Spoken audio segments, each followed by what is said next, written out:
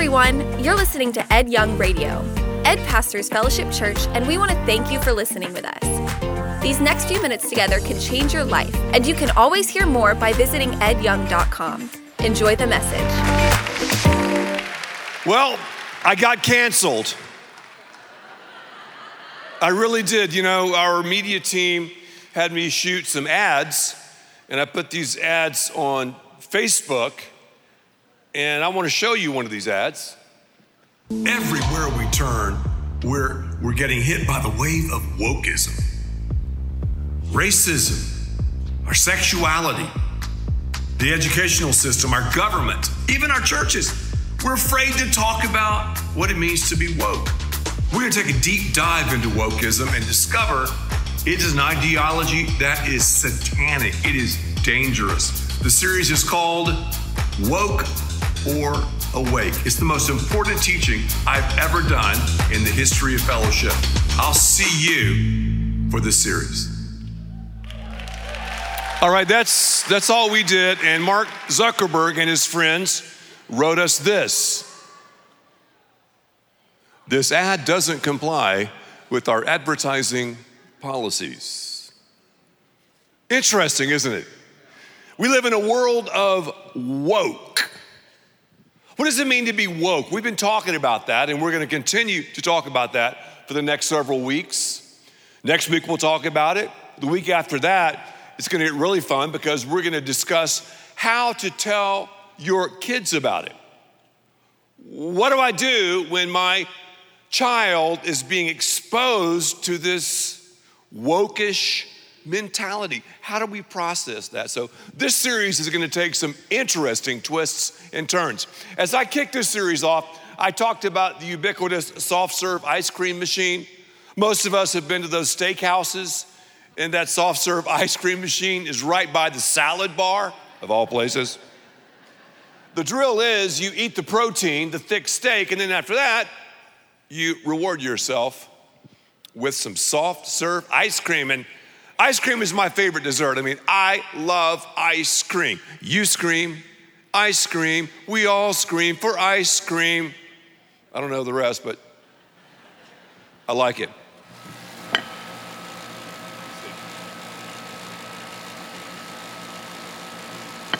It's kind of runny. It's not that good, is it? Well, it'll work. I love soft serve ice cream. All you have to do is put vanilla, cream, something in there, sugar, and here's what comes out: ice cream. Soft serve ice cream. If the truth were known, a lot of us are serving soft serve ice cream. In fact, I would say a lot of churches in our land are serving soft serve ice cream. It's one of the tentacles, you could say, of wokeism. Wokeism is very, very difficult to understand because as you look, I believe the evil one is behind it, and he's very, very difficult to pinpoint. It's like nailing ice cream to the wall. Today, though, I want to talk to you about soft serve ice cream, specifically wokeism in the church. Now, some of these things I'm going to talk about are very subtle, and I want you to think about them because remember, I want you to think how you think. We all have a worldview. The only worldview that's worth anything is the worldview of Jesus. It's God's worldview. God wants us to have a God-centric worldview. When we do that, that's when we will discover what life is all about. This life and in eternity. So let's just start out, and hopefully you have the message map. Do you have the message map? Everyone wave the message map to me. Yeah, okay. I see you at all of our different campuses too. What is woke-ology? I'm gonna fly through this. Woke-ology, one of the things about woke-ology is I am central, that's what it says. I am central, and I am the source of truth. That's the vibe. That's the underpinning. That's the sort of covert message, sometimes overt message about woke-ology.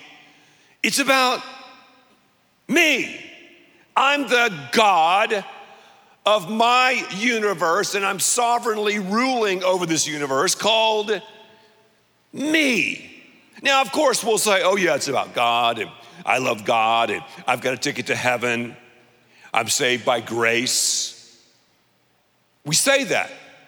Yet, how do we behave? I was in San Antonio Thursday, and I spoke to almost 100 leaders about this very topic. They were asking me about wokeism, and specifically wokeism in the church. And I began to talk to them about why many of the voices out there are not even touching the subject. I'm talking about pastors. I'm talking about leaders. I'm talking about authors.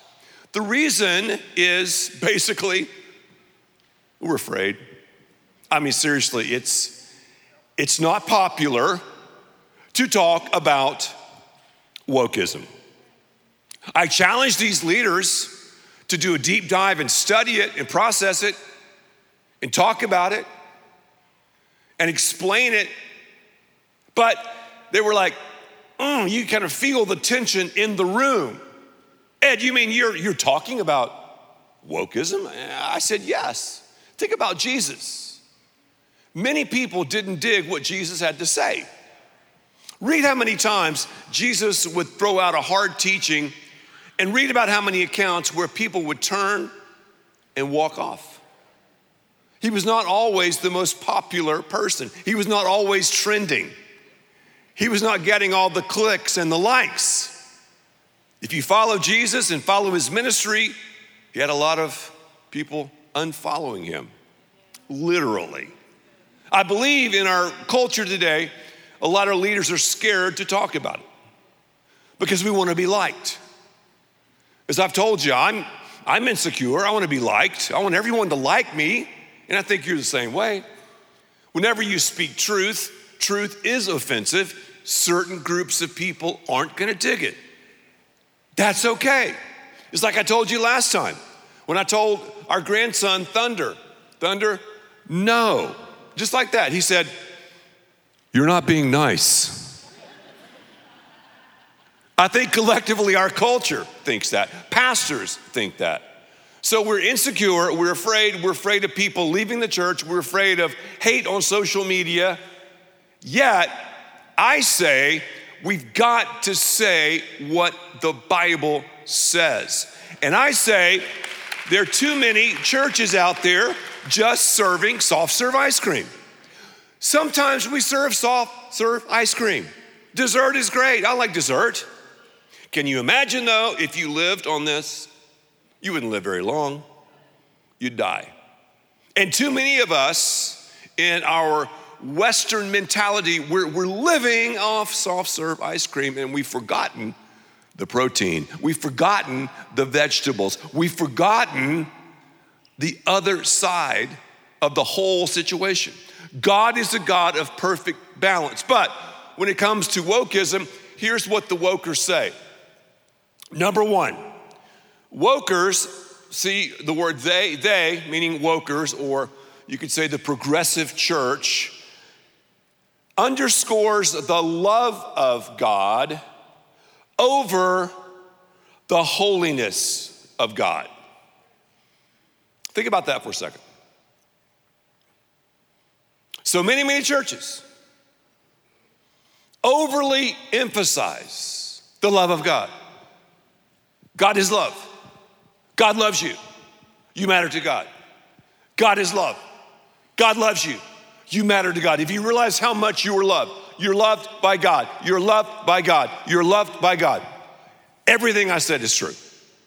That's a fact. We're loved by the God of the universe. But, God, that's a good place to clap. Yes, sir, we're loved by the God of the universe, and we don't deserve to be loved. I don't deserve God's love, nor do you. But here's what we have to understand. The Bible, when describing God, says God is a God of holiness more than it says God is a God of love. Obviously, God is perfectly balanced. Sometimes when I preach about the holiness of God, the glory of God, the justice of God, I've heard people say this. Well, Ed, My God is a God of love. It's almost like in our Western culture, we like to take the love of God and separate that from the holiness of God and the justice of God and the glory of God, and we just go, okay, my God is a God of love. He is. Yet, God's love emerges out of holiness. His holiness, His purity. So it's a holy love. It's a righteous love. It's a love that we can't even really comprehend in our humanness. That's how much God loves us, yet it flows from His holiness. The Bible talks about holiness a lot. It says in Hebrews chapter 12, verse 14, make every effort to live in peace with all men and to be, say it with me, holy. To be holy. Without holiness, no one will see the Lord. The holiness of God distinguishes God as God. We have to talk about that. And when you talk about holiness, holiness in our lifestyle, holiness in our relationships, holiness in our language, it's not always the most popular subject. Love, though, let's just concentrate on love, love, love, and more love. Yes, it's that balance. Am I saying we do it perfectly here? No. But I am saying many churches across our land are out of balance because love is much more popular to talk about than holiness. Also, here's something else, another characteristic, number 2. They, the progressive church, the woke church, offer an offensive-free environment. I don't want to offend anybody. I don't want to step on anyone's toes. I don't want to tell thunder no. For the time will come, 2 Timothy says, when people will not put up with sound doctrine. Instead, to suit their own desires, they will gather around them a great number of teachers to say, what their itching ears want to hear.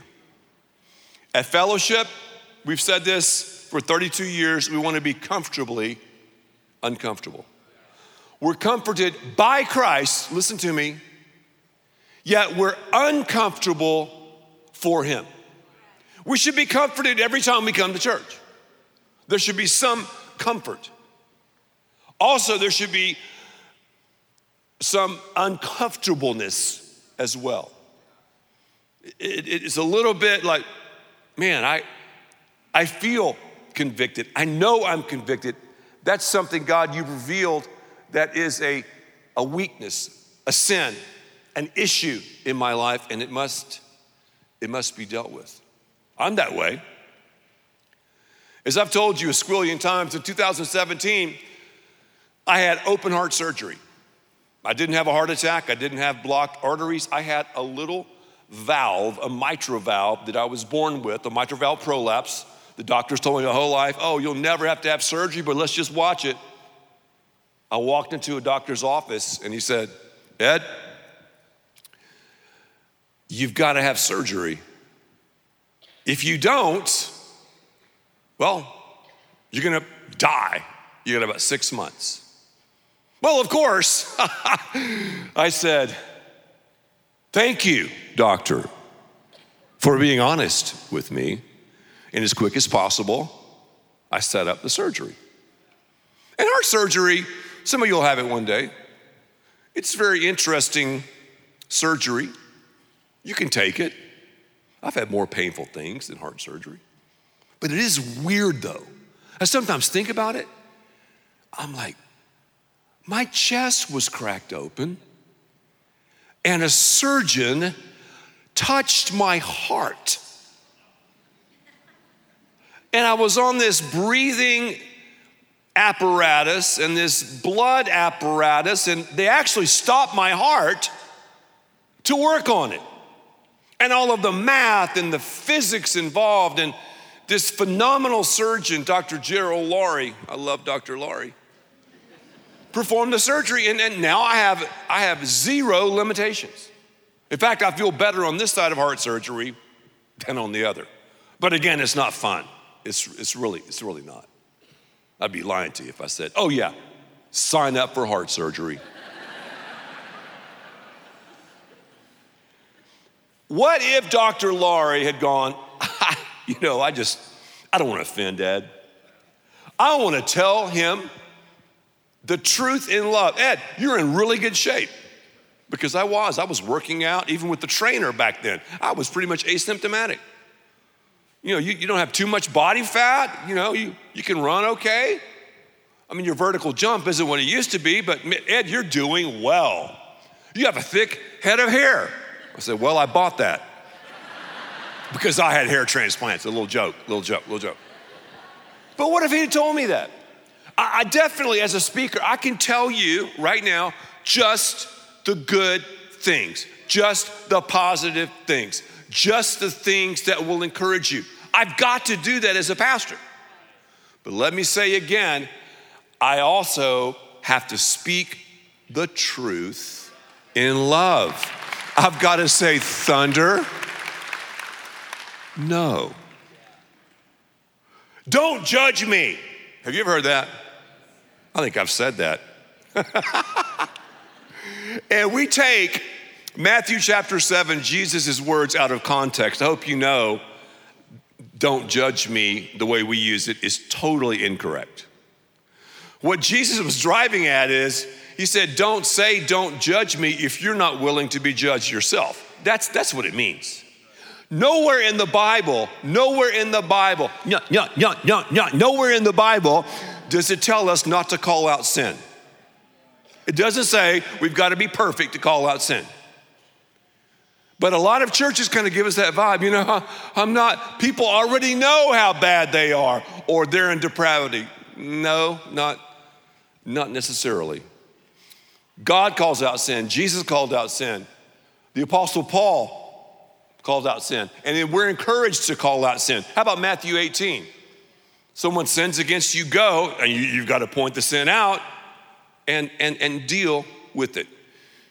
Sometimes people will tell me this. They'll go, Ed, I don't really want to tell you this because I'm sure it would freak you out. I'll go, no, because sin is my business. It's not going to freak me out. We're sinners, right? We're sinners. We are fallen. We don't deserve anything. I mean, God does not need you or me. I hope you know that. Let me say that again, because in our progressive church culture, it's kind of like, oh yeah, God needs you. What? He's perfectly satisfied with the perfect community in the Trinity, the oneness, God the Father, God the Son, God the Holy Spirit. He doesn't need you or me. He doesn't. It's because of his love and grace and compassion and mercy. Some of these churches will talk about grace, and we have a great song, Grace on Top of Grace. We are saved by grace through faith. Grace is unmerited favor. And some people will say this, Christianity is not a religion, it's a relationship. That's true. Some of us, though, will take that and go, all right, Jesus, I'm gonna drive. You strap yourself in the back seat. We're going for a wild ride. I mean, it's by grace. And Jesus in the back seat's probably freaking out. Grace should empower you and me to live a holy lifestyle. Mercy covers us. Grace empowers us. Let's go to number three. Number three, they streamline heaven and air-condition hell. Dr. Roy Fish, one of my seminary professors, said that. What a great man of God. When he said that in our evangelism class, it just hit me in the solar plexus. Heaven is real. It's a real place. And after Lee Beth's tragic death, I see heaven like I've never seen heaven before. No doubt. I also know that because there's a heaven, there's a hell, and just through my studies, Jesus talked more about hell than heaven. We're afraid to talk about hell. I don't like to talk about hell. If you think I enjoy, oh boy, I am going to tell people that some are going to hell. That's not fun. Jesus talked about it, so I have to talk about it. Why do we do what we do? People have asked me that for years. I return that question with another question. Is there a hell? Is there a hell? I mean, why at Alasso Ranch? Why, years ago, did you and Fellowship Church develop a retreat center for kids? We still haven't paid for it all. Why did you guys go in debt to do that? Is there a hell? Why the multi-sites? Is there a hell? Why the ads on Facebook? Is there a hell? Is there a hell? Is there a hell? Yet we've air conditioned it. And the Bible says, look at the last part of Matthew chapter 13. Hell will be a place where there's weeping and gnashing of teeth. It's an eternal place of regret. It's doing anything and everything you've always wanted to do alone. But studies show a greater number of people believe in heaven than hell. That's interesting, isn't it? But we don't serve a guard gate God, as I always say. I drove an old Cherokee Chief one time, and I had some friends that lived in this amazing neighborhood, guard gate, mansions, etc. And for some reason, the guard at the guard gate, I guess, liked me a lot. I would just drive up in this old Cherokee Chief where they're used to Aston Martins and Rolls Royces and Bentleys, you know? And I would just drive and he would smile and nod and wade me on through. I'm thinking, oh, great security. But I think in our Western mentality, in our woke mentality, we say, you know, everybody gets in. No, Jesus said, many will say to me on that day, Lord, Lord, I did this and did that. He'll say, depart from me, I never knew you. Number 4, we have to spur the horse to the barn now. They promote the meistic mentality that you're the star of the story. Okay, check this out very, very carefully. You're the star of the story, a meistic mentality. When they talk about David and Goliath, they say, you are David. And the Goliath is whatever you're facing, you're gonna win. You're the head, not the tail. The best is yet to be. Well, maybe that story is about the glory of God. Maybe that story is because David humbled himself before the mighty hand of God, that's why the victory occurred. Do you see that? We easily think, oh, it's about me. It's about me. Number 5, I gotta move now. They concentrate on your potential. Listen to me now, listen. Over your depravity. Potential. Man, your destiny, that's another big word. Your destiny. If you saw your destiny, your potential. And I can fire up a lot of people talking about that. Potential means you've never done it yet. The only reason I can talk about your potential or mine, the only reason I can say that, and I say that, is because of the death, burial, and resurrection of Jesus Christ. It's because the Holy Spirit is inside your life. That is the only reason why we have potential. Let me say it again. God doesn't need us, but He loves us. And we do have great potential according to His program. And what I think my destiny is, and what God thinks, usually there's some differences of opinion. Have you noticed that? So it's like a lot of us go, okay, God, hey, I'm on this ride. I'm going to do what I'm going to do. And then you go ahead and kind of just bless me. I'll act like this. I'll act like that. But just go ahead and bless me, bless me, bless me. Well, the Bible says in Romans chapter 3, verse 10, no one is righteous, not one. We don't talk about our depravity. What's our depravity? Our fallenness. What's our depravity? Sin. We stay away from the S word. Oh, I made a mistake. My bad. It was a miscommunication, a misjudgment. Call it what it is.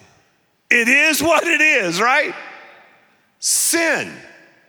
The word hamartia, it's missing the mark. It's a archery term. There's the target we miss.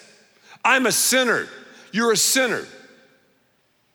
Yet we've been rescued by the grace and the mercy and the love and the holiness of God. Man, that's good news. So you gotta have a balance. I mean, soft serve ice cream? I mean, yeah, we need to serve some soft serve, don't get me wrong. I love dessert, but we can't have dessert.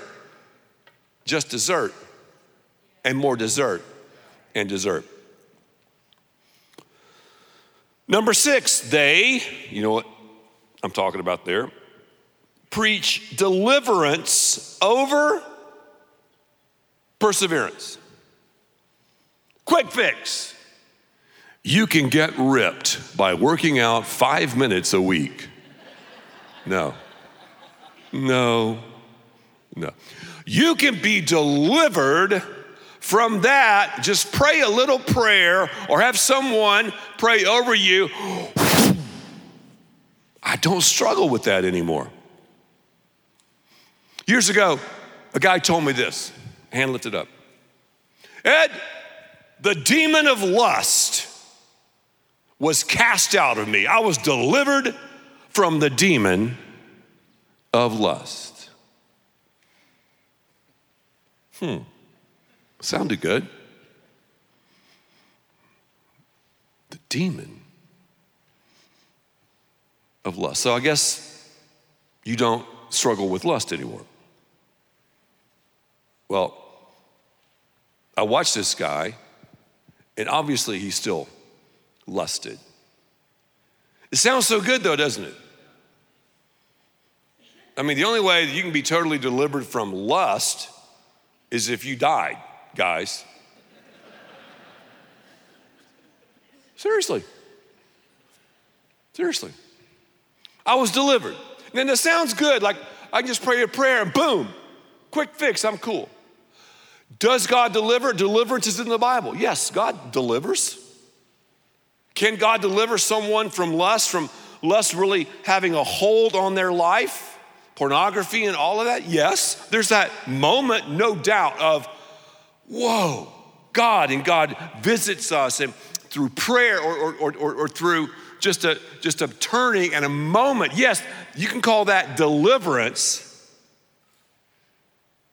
but perseverance is really where the Bible rests. There's deliverance. God delivered his children from Israel, but they had to also walk in obedience. I mean, they were delivered, but they had to do the stuff. And yeah, we can be delivered. There's that moment where, okay, I'm gonna really be the kind of husband that God wants me to be. That moment in time, I'm delivered. But then day by day, I'm in relationship with Lisa, and I have got to do what connects me to her. I've got to understand her and connect the way she wants me to connect. I don't have a relationship with God where I go, God, I'm gonna connect with you the way I wanna connect. I mean, it's about me. No, I'm in a relationship with God, right? I have got to do in this relationship after I'm saved what God desires. And I've got to trust him that it's the best way out there. Does that make sense? It does to me. Yeah, I believe in healing. I believe in deliverance. I do. Yet after that turning, after that nirvana, after that awakening, it's that day by day growth. And those are the hard yards, yet that's what our God desires. I think about Lee Beth's passing. Are we going to have some kind of breakthrough? Are we going to be delivered from grief? It's not going to happen. We're going to grieve for the rest of our lives. I know a family in our church, in fact, Debbie and Tracy Barnes. They had 2 children to die with Duchenne's muscular dystrophy. Are they going to be delivered from that pain? Not here. So I'm afraid we so concentrate on that we forget about the perseverance. It's like Deion Sanders says. Well, he said, you like baseball or football best? He said, both. I know Deion. I have his number in my cell phone. #humbled. Both. Because we both went to Florida State. He was All-American, I was all bench. We've got to talk, that was good. We got to talk about both. They believe how you feel becomes the facts. You know, God just wants me to be happy. Have you ever found that verse in the Bible? We have moments of happiness. We're content, we're joyful. The Christian life is the only life to live. I'm not trying to give you some kind of a doggy downer. No. I'm just telling you that feelings are from God. God has emotions too. Yet, we can't put our emotion over truth. And sometimes people run into church, well, I didn't feel it. I didn't cry. I didn't raise my hands a certain way. Well, I'm going to go find this or look over there. And if I feel it all the time, that means it's real. No, it doesn't. It doesn't mean that whatsoever. You've got to have both. Emotions, truth. Grace, truth. Hope this helped. It helped me to go through it. You see where soft serve ice cream will get you. I mean, is that gross? I mean, it is. God is a God of ice cream. Don't get me wrong. But we got to have ice cream and that thick steak of protein. Let's bow for prayer. Father, thank you for this message. Thank you for your love. Thank you for your grace. And as I pray every time, if you're here and you've never, ever asked Christ to come into your life, you can say this prayer with me. You can say, Jesus, I admit to you that I'm a sinner, and that's not easy to do. I turn from my sins, that's not easy to do. I ask you, Jesus, to come into my life. I mean, you can just say that. I turn from my sins and ask you, Jesus, to come into my life. I believe you died on the cross for my sins and rose again. And right now, I ask you to take control of me. If you prayed that prayer, you might be crying right now. You might be emotional. If you prayed that prayer, you might not feel anything. But I'm here to tell you, if you prayed it, Christ has infiltrated your life. And we would love for you to become a part of this church and discover who you are before the Lord. God, we give this time to you. And we give this service of worship to you. And I pray that as we continue to understand that beautiful balance in Scripture, that we continue to become your church for this generation. In Jesus' name, amen. Thank you for listening, and thanks to all who give so generously to this ministry. It's because of you that we can continue this show and equip people with the hope of heaven. You can click the link in the description to support the show or visit edyoung.com. There you can also be resourced with bonus content for free, including a daily devotional. We also encourage you to share the message today with those around you. Thank you again for listening. God bless.